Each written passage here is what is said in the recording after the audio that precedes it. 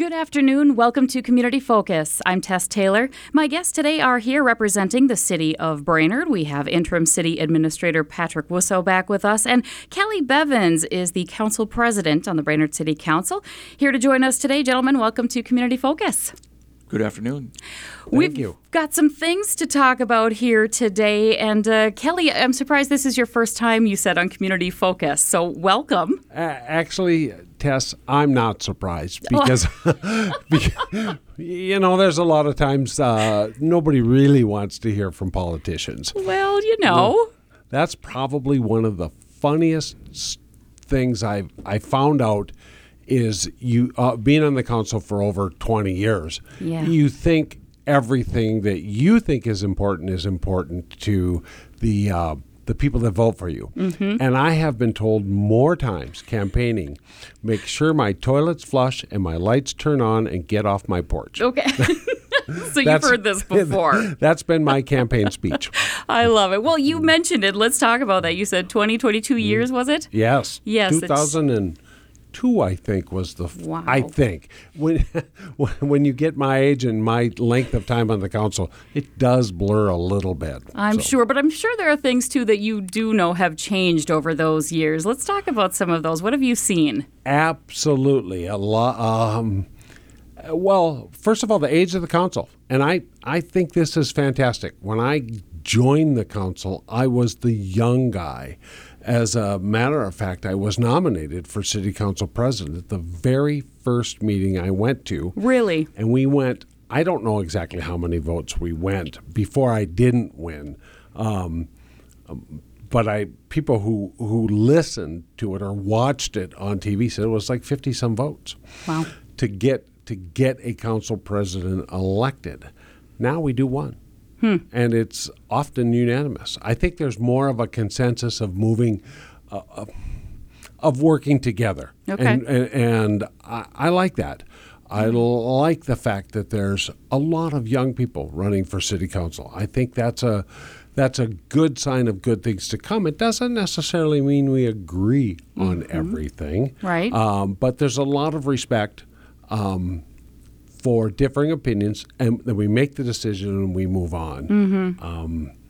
Of course, the other thing that's changed is social media. Oh, boy. Oh, my goodness, yeah. right? Yep. And you can, your response, oh, boy. Oh, boy, you never know, good or bad, what's it going to be? That's a sign of your age, Tess. I know. Shh, don't tell anybody. However, it is used, I don't know if it's a great way, but it is a way to get feedback from people. Somebody would be maybe more likely to post something, an opinion, real or not. Yep. And I realize that it allows you to post your opinion anonymously, which is not always good.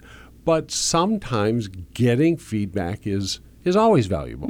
So those have probably been the biggest changes. Yeah. So, being that we're all working together, the length of the meetings has also shortened considerably. So we Yes. can get it. We can make everybody feel bad or good within about an hour and a half now, where it used to take 3 hours. Oh, my goodness. And, of course, the public always invited to those, right? Absolutely. Yes. Absolutely. So Okay. we encourage that. Now, this just came up, though, that was somewhat of an FYI to the public. If you want to talk about a project or an ordinance or to your city council member, we're available. And the phone numbers for all of us, the emails for all of us is at the city website. Okay. But when you're at the council meeting, generally we're asking people to give us your opinion. Let's not have a 20-minute question and answer. Gotcha. It's just not fair to the other people that have opinions. We want to we want to hear what you have to say. Well, I'll give you an example. We had a citizen want to know about a specific tree in a specific road project. Okay. Our engineering department works its darndest to try and save every tree they can, always. Yep. But sometimes it's really hard to tell you about this tree or the tree that's in front of your house until we get going. Okay. And we find out what's got to be removed and what trees aren't viable. Sometimes we find that, I've got one in front of my house. I thought, I'm waiting for it to die. Hasn't yet. Yeah, So. Yep. I understand. All right. Well, I'm guessing you have also seen some changes, and it's up right now to a new city administrator. And Patrick, you are serving as the interim city administrator right now, and you've been in the position before. Let's talk about the process of hiring a city administrator. Can you tell us a little bit about how that works? Sure. In the last couple of times, the City Council has utilized a consultant to assist them with the hiring of the top position at City Hall. And so first you have the opening. The City Council then seeks proposals from different consultants, and there's a variety of them out there. The firm we currently use is they're using local previous city administrators, but they're more a West Coast operation, GMP, and chose them. Worked out really well. They walk you through the process. They do the requesting all the applicants. They also have the list and home phone accesses for hundreds of city administrators throughout the country. They let them know who's available out there. You know, we often see Brainerd as one of the larger communities in Minnesota, especially northern Minnesota. But in reality, the International City Managers Association considers a city of 250,000 to be a small city. What? So we don't. We count. We pay our dues, Okay. but we're an extra small city under their opinion. But the fact is, it's a good community, and so the reason they have so many contacts is because of the variety of sizes of organizations and who's interested in what areas. And so they sent out notices to everybody so that they would, or to the group that they felt would be interested. We had, what did I say? Was it 23 applicants? Yeah, I was going to say over 20. Over 20, yeah. And so that was good. And then they break down the 23 to the top 10 or 12. They do individual interviews with each of them, and then they make a recommendation to the City Council. City Council met, I think it was the 16th of January, went through the top 10, laid out your guys' priorities based upon the information, and they do a nice little summary sheet of what each of the applicants has available, and then they see their resumes when they do the final interviews, which was the 29th, 28th, and 29th. We had an open house. You had the open house, yeah. And it was well received. There wasn't a lot of people. It was a Sunday. It was kind of cold, but there were some members from the public that showed up. Some previous staff showed up, and then the consultant took their input in writing also. Nice. Then all day on Monday, starting at 8 o'clock, we did with tours for each of the candidates, interviews with the department heads, lunch with the department heads, and then we started interviews with the City Council. Okay. So that ended up being a long day for the candidates, staff, and then council met that night, deliberated after reviewing each of the different candidates, receiving information from the department heads. The information was received from the meet and greet, and voila, they chose Nick Boyles. He rose right to the top. I didn't sit in on all the interviews, so maybe Kelly wants to talk about that. It was not unanimous, but it was unanimous in that we ranked our top two choices, and Nick was the clear favorite. Now, back up to the consultant and yourself, Patrick. What a great job that process was. Maybe not if you were a candidate, because I think you started at 7 in the morning. And I think by the time we got them, the council got them at starting at noon, they had been busy. Sure. So sure. Maybe that was a good thing. But the process could, from my opinion, could not have worked better to take into account the staff opinions, the opinions of the people of the meet and greet, which I thought was just an excellent addition to the. That's neat that they did that. I would like to think we don't have to do it again in the near future. Right. I'd like to think that Mr. Broyles will be with us for a while. But I think one of the important things, the reason we held the meet and greet the day before was, one, we got them in the town for sure the day before. They didn't just drive into town, sit down for an interview, and head back on out. Yep. We wanted to have some time with them. It's always interesting when council says, okay, we got to get this person to stay for the next 10 years. Well, then you should really interview for more than an hour and find out more about this individual, and that's what this council went about that process, and it worked really well this time. And now Mr. Broyles is, I know it was going to be the 1st of next month, but it might be a little bit earlier. Still nothing set in stone as he's looking for housing, but the end of the month is kind of looking like it might be his start date, huh? We hope so. Okay. My end date is the 28th. It's a hard end date. So, Okay. But looking forward to assisting Nick whatever way we can and get him going in the right direction. And yeah, he was in town this last week and did some checking, met with the different rental agencies, couple different realtors, checking those out, opportunities. So he and his wife are looking forward to moving to Brainerd. And they are coming here from South Dakota, if I'm not mistaken. Spearfish, South Dakota.